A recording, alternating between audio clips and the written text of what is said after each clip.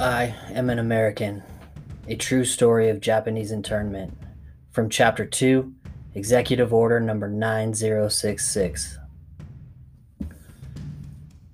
After Pearl Harbor, the Nisei went to great lengths to demonstrate their patriotism. They flooded the streets of San Francisco, Los Angeles, and Seattle in mass demonstrations of loyalty. They waved American flags and recited the pledge of the Japanese American Citizens League. They bought war bonds, donated blood, and ran ads in newspapers denouncing Japan and pledging loyalty to America. In San Francisco, Nisei started a fundraising campaign to buy bombs for attacking Tokyo. In Los Angeles, they formed committees to make sure that no person of Japanese ancestry tried to aid Japan. The day after Pearl Harbor, the Japanese American Citizens League sent the following telegram to President Roosevelt.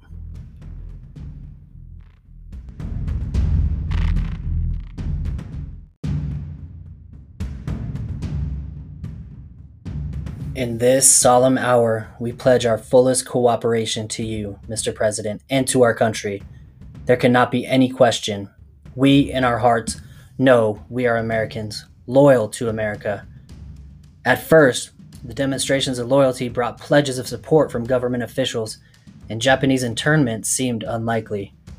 California Congressman Leland Ford said, "These people are American-born. This is their country." United States Attorney General Francis Biddle declared, "At no time will the government engage in wholesale condemnation of any alien group."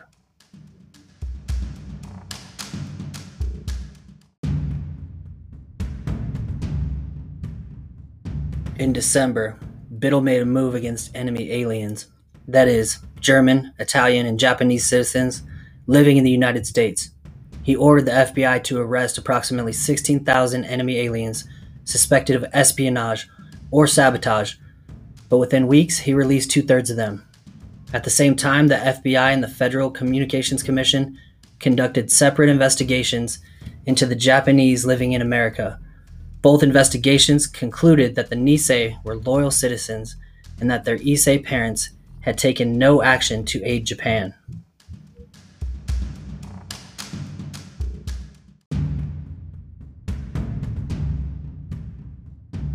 Then, Japan captured Guam on December 13th, 1941, Hong Kong on December 24th, Manila on January 2nd, 1942, and Singapore on February 15th.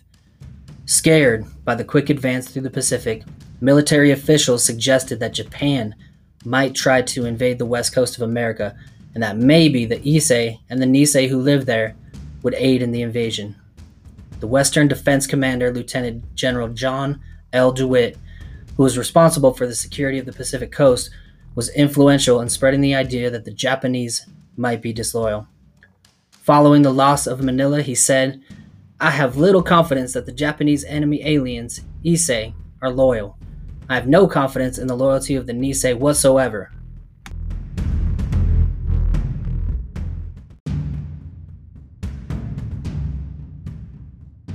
DeWitt's distrust appeared to be confirmed in the Roberts Report, a government investigation of the bombing of Pearl Harbor.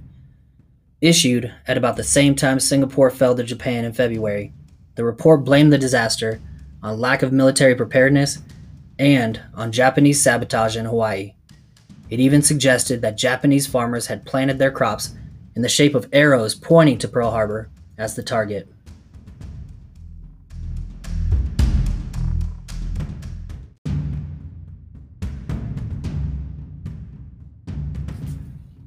Although the charge of Japanese sabotage on Hawaii was totally fabricated and false, newspaper writers and radio broadcasters began warning of the danger of Japanese sabotage on the West Coast.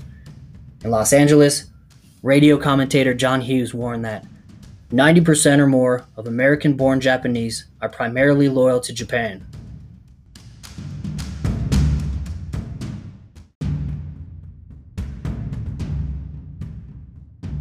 Stunned by the growing hostility, the Nisei tried to appear as un-Japanese as possible. Slowly, sadly, all along the west coast of America, they destroyed what they possessed of their Asian heritage.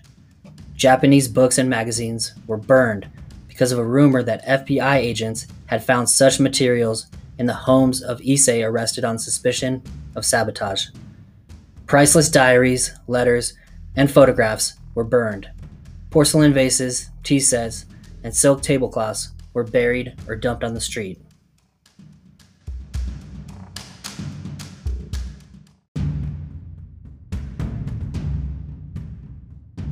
DeWitt issued a stern suggestion that the Japanese living on the entire coastline of California should voluntarily migrate inland. But when some 4,000 tried to move, they were met with hostility. Armed men patrolled the Nevada border to turn them back, while main streets in Utah sported signs reading "No Japs Wanted." Because most people in the inland states had never met a person of Japanese ancestry, they decided that if the Japanese were a threat to California, then they were also a threat to them. With no personal knowledge of the Japanese living in America, Franklin D. Roosevelt yielded to pressure from the California hotheads, the media, and the military.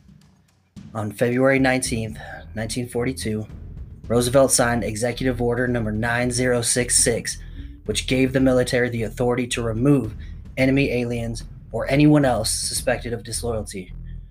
Although the document never mentioned the Japanese by name, it was understood that the order was meant for them alone.